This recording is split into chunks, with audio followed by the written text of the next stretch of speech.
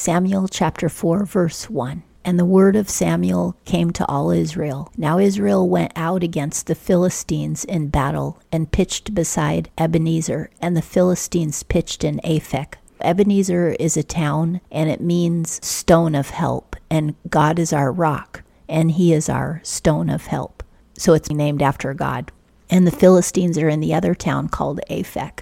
2. And the Philistines put themselves in array against Israel, meaning they went into fighting formation. And when the battle was spread, Israel was smitten before the Philistines, meaning that the Philistines won that battle and killed a bunch of Israelites. And they slew of the army in the field about 4,000 men. That's how many Israelites died. 3. And when the people were come into the camp, the elders of Israel said, Wherefore hath the Lord smitten us today before the Philistines? Let us fetch the ark of the covenant of the Lord out of Shiloh unto us, that he may come among us and save us out of the hand of the Philistines. They're kind of half right. They realize that in the past, whenever Moses had the Ark of the Covenant and he was fighting battles, and then when they had the Ark with them, when Joshua fought, they would always win because God was on their side. But the part they don't understand is that Moses was a righteous leader before Israel. God honored his righteousness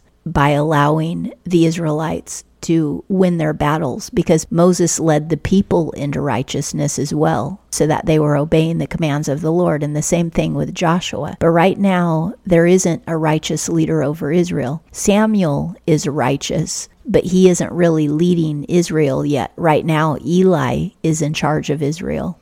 He's the only judge because he's the high priest, but he's letting his sons sin. Hophni and Phinehas are sinning greatly as priests of the Lord. Israel is not in good shape right now spiritually, and the people aren't following the Lord either. And there's a lot of sin going on right in the tabernacle because of Eli's sons. The part that they don't understand is God isn't with you when you're walking in sin, whether you have the ark or not. The Israelites did completely wipe out the Philistines, but up to this point, they still hadn't done it. When Samson was alive, he killed a lot of them, but there was still more left. Now the Philistines are winning and have just won another battle against Israel, but eventually they will be wiped out. 4. So the people sent to Shiloh, which is where the tabernacle was, and they brought from thence the ark of the covenant of the Lord of hosts. Hosts means armies. And he's the Lord of angelic armies. These are the hosts in heaven,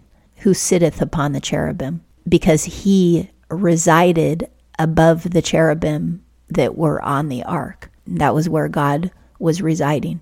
Now, that doesn't mean he wasn't also in heaven at the same time, because he was. God can be everywhere at once. So he was in heaven, his holy dwelling, but at the same time, he was on the ark. And the 2 sons of Eli, Hophni and Phinehas, were there with the ark of the covenant of God. 5. And when the ark of the covenant of the Lord came into the camp, all Israel shouted with a great shout, so that the earth rang. Even the earth vibrated from this huge noise. They all shouted at once when they saw the ark, because they thought that God was going to go before them and they were going to win, just like in the past with Moses and Joshua. But what they don't realize is with the 2 evil men going with the ark, Hophni and Phinehas, they can't win. God won't win a battle for Hophni and Phinehas. 6. And when the Philistines heard the noise of the shout, they said, What meaneth the noise of this great shout in the camp of the Hebrews? And they knew that the ark of the Lord was come into the camp. 7. And the Philistines were afraid, for they said, God is come into the camp. And they said, Woe unto us, for there is not such a thing yesterday and the day before. They said, when we won the battle before, they didn't have the ark with them, but now they have the ark, so we're not going to win. The Philistines, even though they're pagans, they believe that the one true God is real because they've already seen many miracles from God. They know that he brought the Israelites out of Egypt. They know that he produced Samson, who killed a bunch of them. 8. Woe unto us, who shall deliver us out of the hand of these mighty gods? They're polytheistic. They believe in multiple gods. They think that the Israelites have multiple gods, even though they really know it's only one, but they don't believe one God is possible. These are the gods that smote the Egyptians with all manner of plagues and in the wilderness. They know the whole story. In ancient times, the whole world knew the story of how the the Israelites came out of Egypt. And today in modern times, people deny it and pretend that it isn't true. But in ancient times, even the pagans didn't deny it. They knew it was true. We're more evil today than the pagans were back 2.5 millennia ago, because even back then, they admitted the facts that God did bring the Israelites out of Egypt. But pagans today won't admit that. Secular people won't admit that today. 9. Be strong and quit yourselves like men, O ye Philistines, that ye be not servants unto the Hebrews, as they have been to you. Quit yourselves like men and fight. What they're saying is, we'd rather die in battle than become slaves to the Hebrews. You need to fight to death, because they know they're going to lose, but they're not going to be taken as prisoners of war and slaves.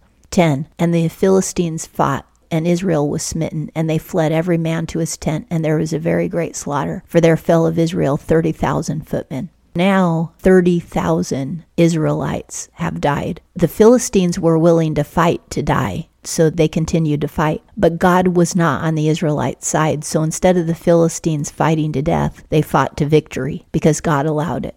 11. And the ark of God was taken, and the 2 sons of Eli, Hophni and Phinehas, were slain. The Philistines killed Hophni and Phinehas on the same day, just as God had prophesied. And they stole the ark, because they knew that it had God with it. 12. And there ran a man of Benjamin out of the army, and came to Shiloh the same day with his clothes rent and with earth upon his head. That's a sign all throughout Scripture of mourning. Whenever somebody tears their clothes and puts ashes or dust on their head, it means that they're very sad. 13. And when he came, lo, Eli sat upon his seat by the wayside watching, for his heart trembled for the ark of God. Eli isn't worried about his sons for 2 reasons. Number 1, they're evil. And number 2, God has already told Eli that he's going to kill them. Eli knows they're going to die at some point. He just doesn't know when. And he accepts God's will. He knows that Israel will be better off when his sons are dead, because they're causing so much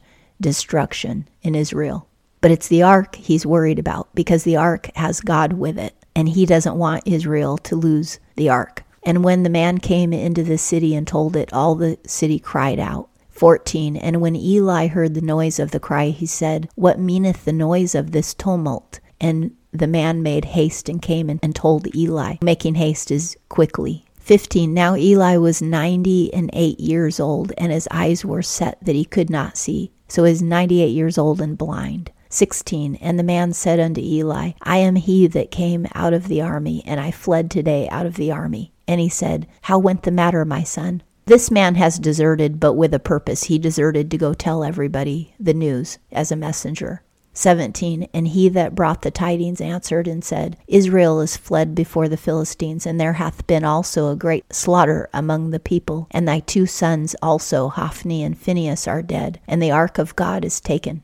18. And it came to pass, when he made mention of the ark of God, that he fell from off his seat backward by the side of the gate, and his neck broke, and he died, for he was an old man and heavy, and he had judged Israel 40 years. His bones were fragile. They would break easily, and he was very fat. When you're old, you gain weight. So when he fell backwards, his neck broke under the weight of his body, with his neck being so fragile, and he died. But notice he didn't fall backward until he heard that the ark was gone. When he heard that his sons were dead, that didn't affect him the same way, because his sons dying was actually good for Israel. But the ark leaving was very bad for Israel and very devastating. 19. And his daughter-in-law, Phinehas' wife, was with child near to be delivered. And when she heard the tidings that the ark of God was taken, and that her father-in-law and her husband were dead, she bowed herself and brought forth, for her pains came suddenly upon her.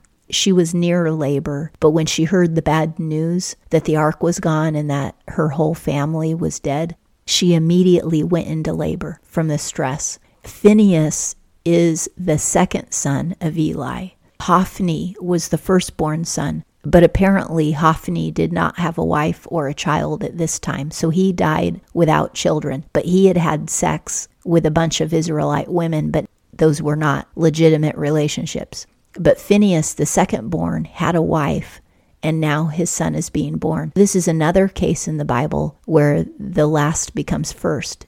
Remember, in the curse of Eli's family, God said, I'm going to cut your family off. But later in the future, they'll come back. Well, they're going to come back through Phinehas's line, the second son. The firstborn son's line is totally cut off. But Zadok the priest, who will come in King Solomon and King David's time, he will be a direct descendant of Phinehas.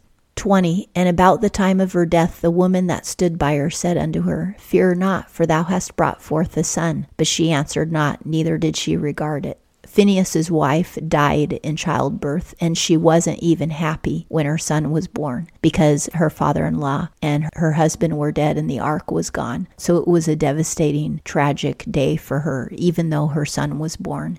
In her own mind, she probably thought that her son had no future. 21. And she named the child Ichabod, saying, The glory is departed from Israel. Ichabod means the glory of God has departed. So don't name your child Ichabod, because the ark of God was taken, and because of her father-in-law and her husband. 22. And she said, The glory is departed from Israel, for the ark of God is taken. The interesting thing is both Eli and Phinehas's wife understand what really matters. What really matters is whether or not God is with us. We do need God with us. And did you know the name Emmanuel means God with us? And that is one of Jesus' names. And that concludes 1 Samuel chapter 4.